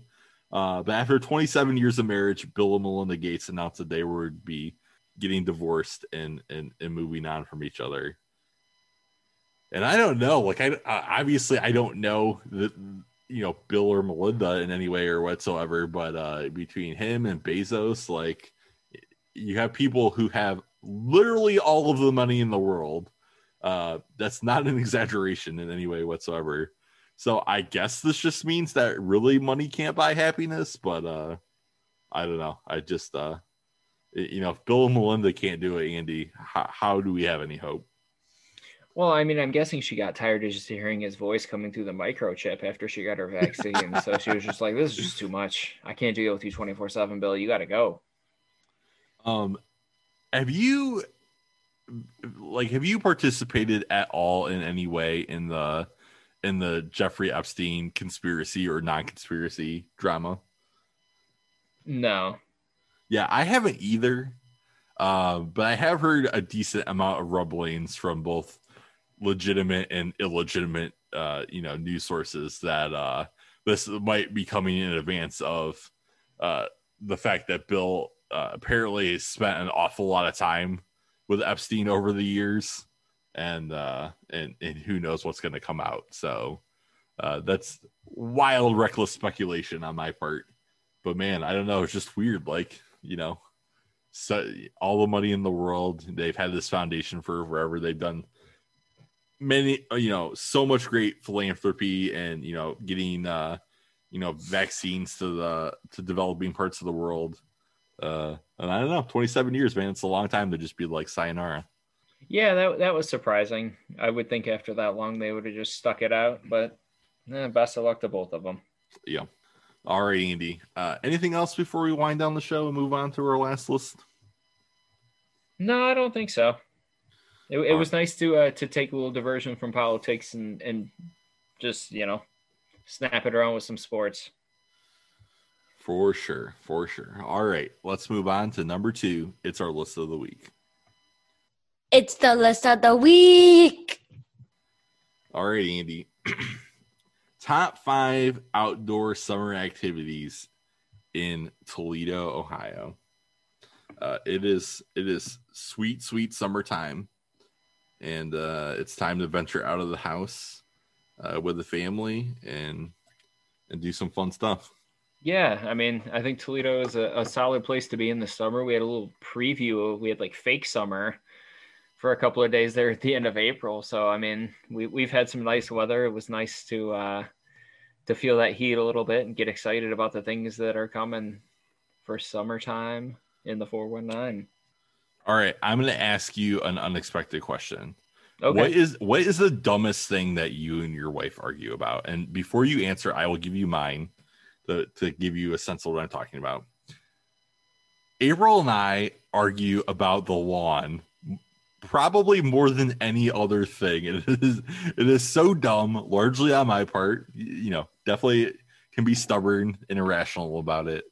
But man, the fact that like mowing season is now like April to October is fucking bullshit. And I screw global warming. I'm mowing my lawn most months of the year and I don't like it. Yeah, I remember you kind of throwing that one out to the group text, and you got a bit of ratioed on that, where you were trying, I think, looking for a little bit of support that you shouldn't have to mow in April, and you got a bit dummied on that one. Yeah, I got crushed. And so I definitely sat on that for a couple of days before I told my wife. I was like, we were talking. I was just like, yeah, no, by the way, the guys agree with you and blah, blah. Okay, moving on. So. Yeah, if you look to the group text for decision support on something and you don't get it, I don't think you have to disclose that. I mean, this isn't court. You don't have to follow Brady. I mean, if you get exculpatory information, you don't have to share that with the defense. Well, it had been after I'd finally given in and mowed the lawn, so the seal had been broken at that point. Okay.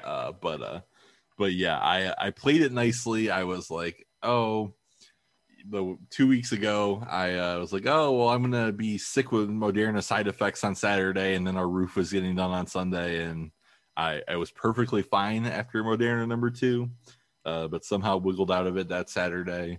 And then the roof, obviously Sunday. So that was out. But last weekend, I finally broke the seal.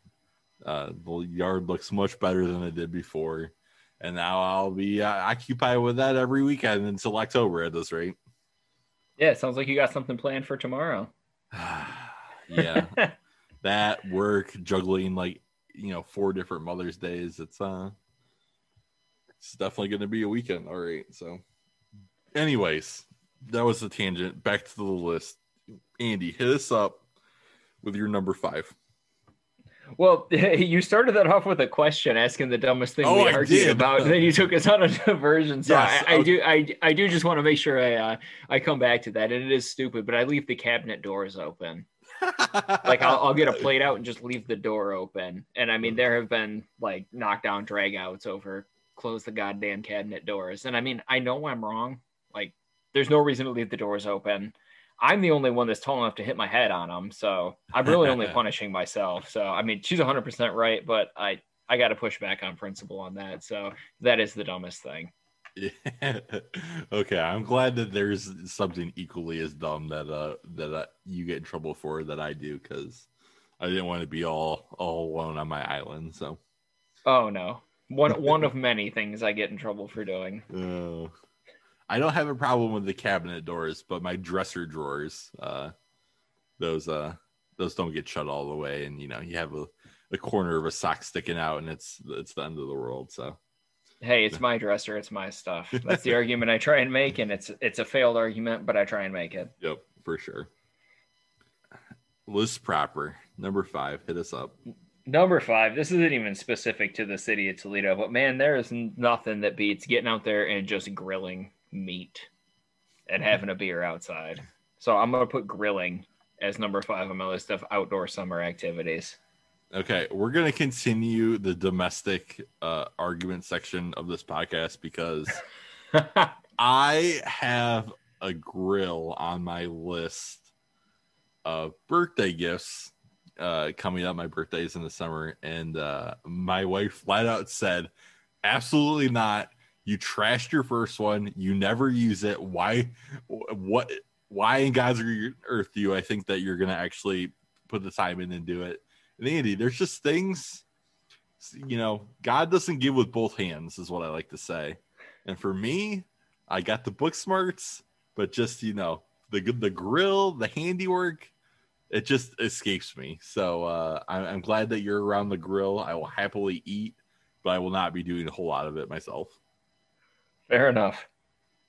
But for sure, definitely hot dogs, hamburgers, chicken, whatever, steak, do it up. All right, number 5 for me. My list is going to be all over the place. The thing that we do the most outside in the summer, not in Toledo, is we go up to the cottage. So about an hour and 15 minutes or so up in Hillsdale, Michigan. My wife's family has a cottage right on a beach. The kids love to go swim.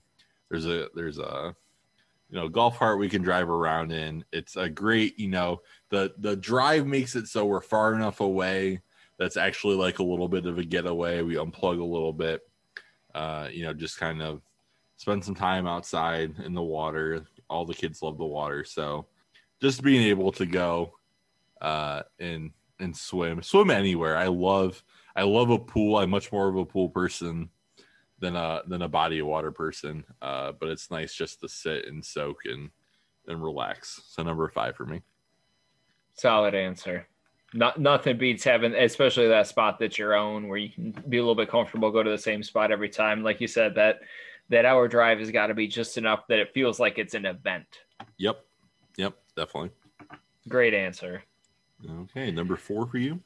Number 4, I have golfing. So the city of Toledo, I mean, I'm not going to say the city of Toledo itself, but we'll say the metro area. There are a lot of good golf courses in this area. So, I mean, we're fortunate to be able to go just across the line into Michigan and play some golf. I know the last time I played was with you when we played at Bedford. So it's been a couple of years. So I really need to get out. But we got some solid courses in the area. Ottawa Park is a fun spot. So that's one of the oldest golf courses west of the Mississippi River. I think it's like the first or second oldest golf course west of the Mississippi. So it's real old. I think it goes back to the late 1800s. So it's a fun little track right in the middle of the city. And then if you're willing to drive, even just 20 minutes outside the city, there's just a ton of great golf in this area. So it's a great place to hit the ball. Yeah, I hit a 5-iron like a 9-iron and a 9-iron like a 5-iron. I feel like if I had a set of clubs that was, for a person that is 6'4", it might go a long way to making me feel a little bit more comfortable. I have been insanely frustrated most times I go golfing, but usually there's still that I hit 1 or 2 shots that's like, it's completely a fluke, but it looks really good and it goes where it's supposed to go, and it redeems the whole sport for me. So like you said, that's what we did for your bachelor party. The guys went out and we played some golf, and definitely a good time.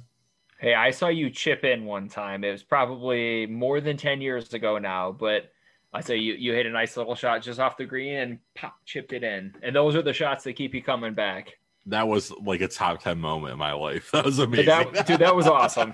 And I'm glad I was there for that. And I could never, 100 swings, I would not be able to duplicate it.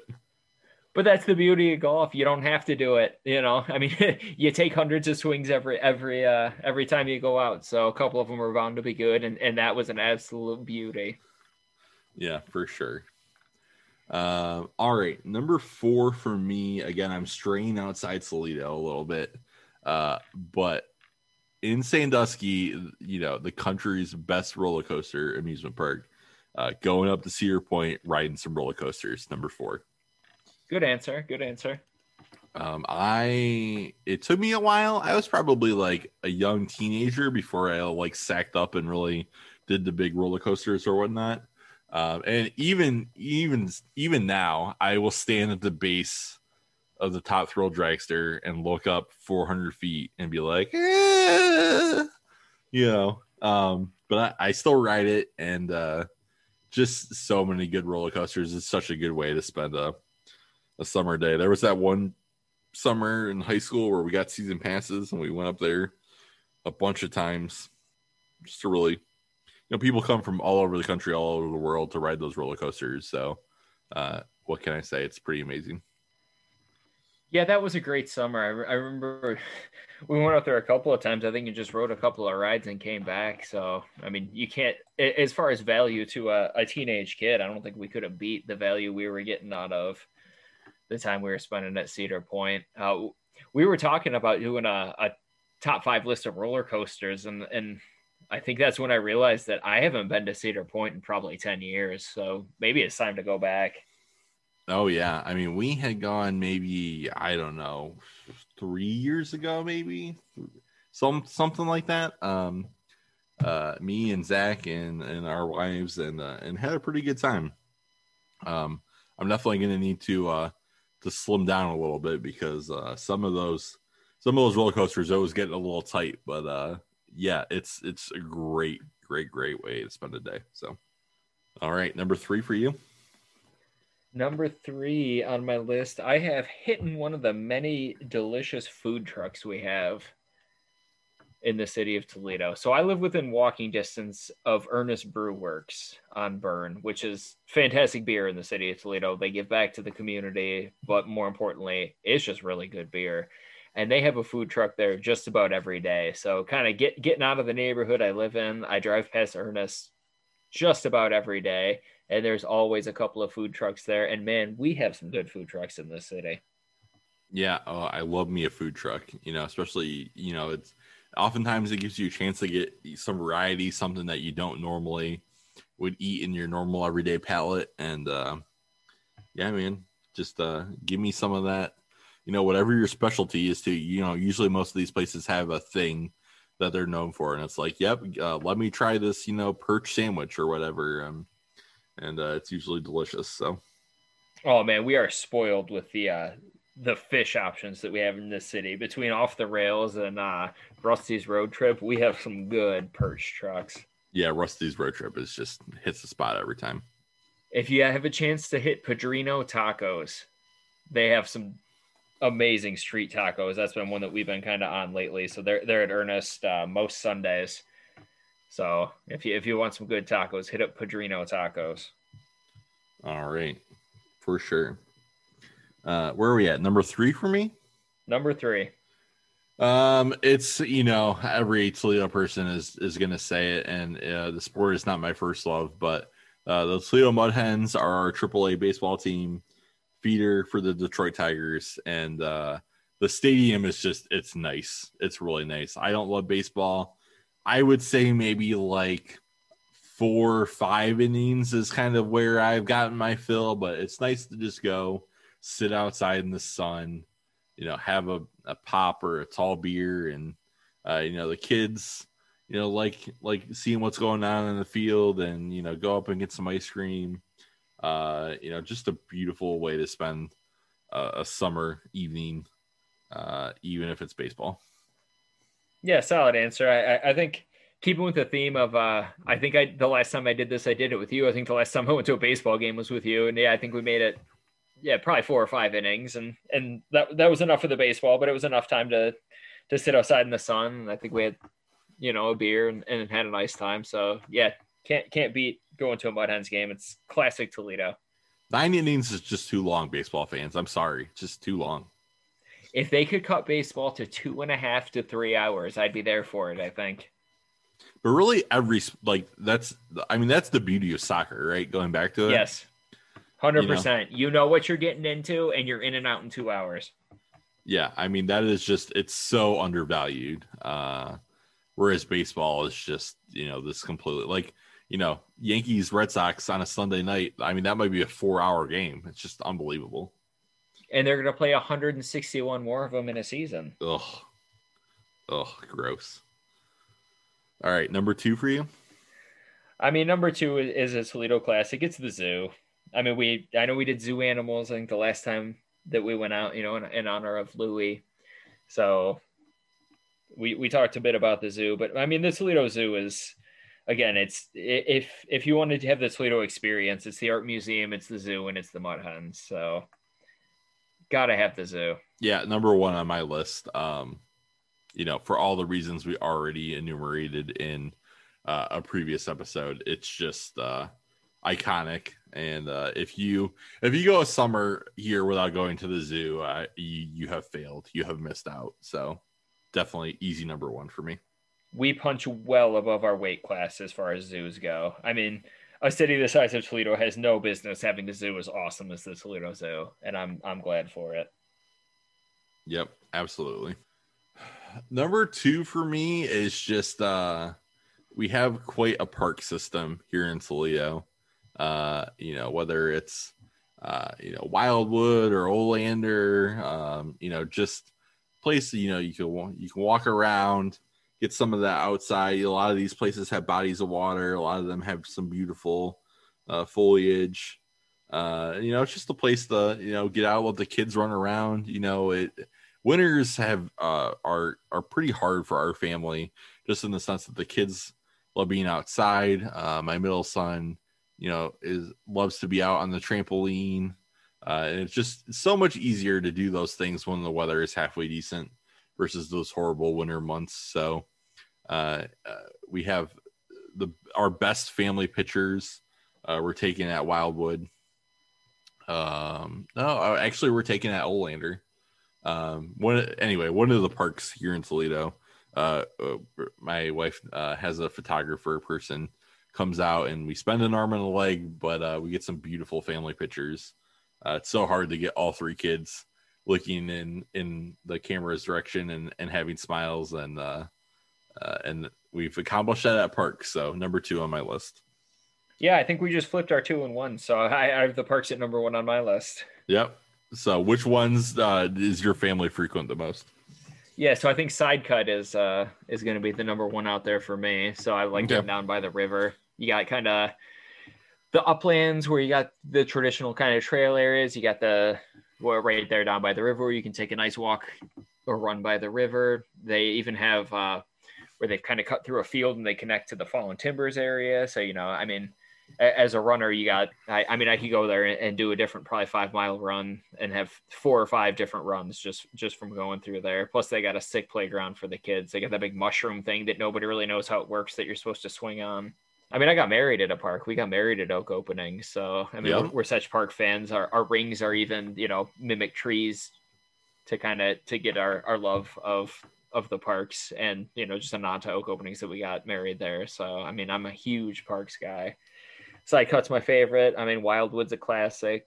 We've been going to Swan Creek a little bit lately, doing the shaky suspension bridge over the creek. So, you can't go wrong with the parks in Toledo. Again, if you want to talk about something that we punch above our weight at, our park system here is incredible, and they're always innovating more.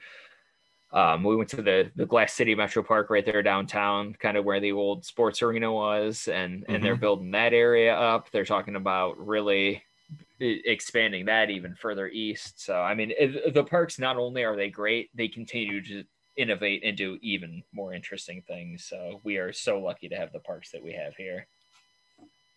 Absolutely. So 2 things, 2 responses based off what you just said. 1, your wedding reminds me just the fact that I just miss weddings in general.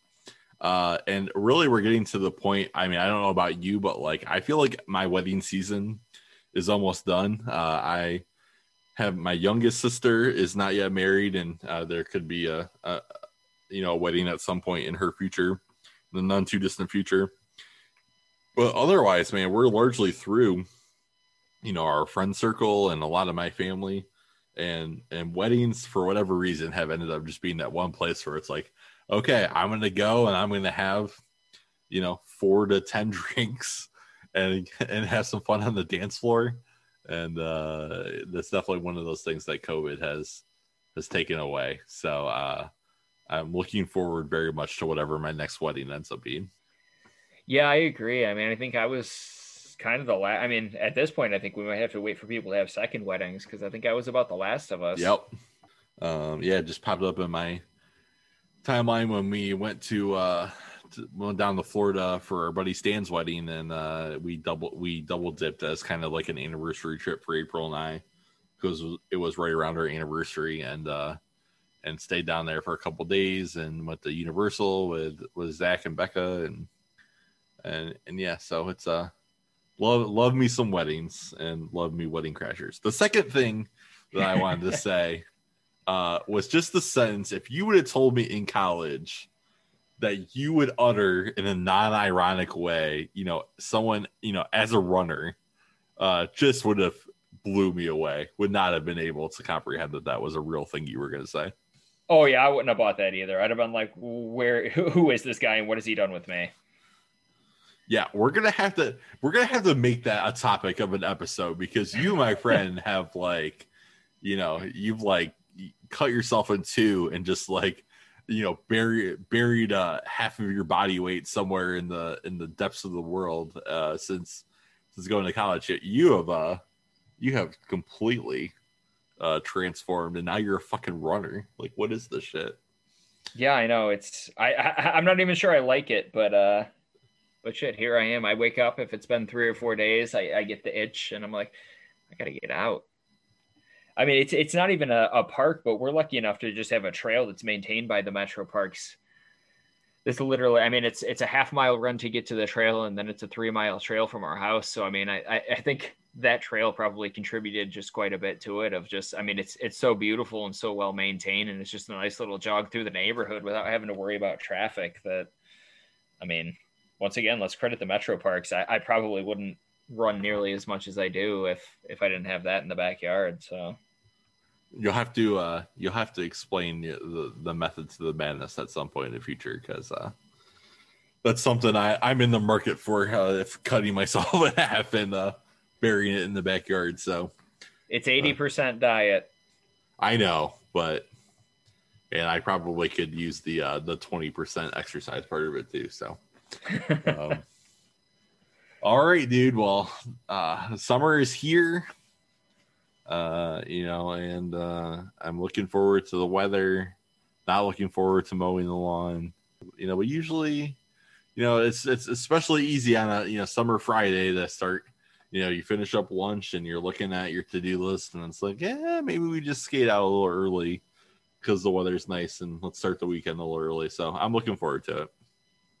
Yeah, it should be a nice summer. I mean, the weather should be great. We're moving back a little bit towards, a normal life. So should be a good one. All right, Andy. Well, I think that's going to bring us to the end of the episode. This has been another episode of Buckeye Dads Discuss, and we'll talk to you guys later. Stay safe, Ohio. And get vaccinated. 100%. Buckeye Dads Discuss is a podcast hosted by Andy and Josh.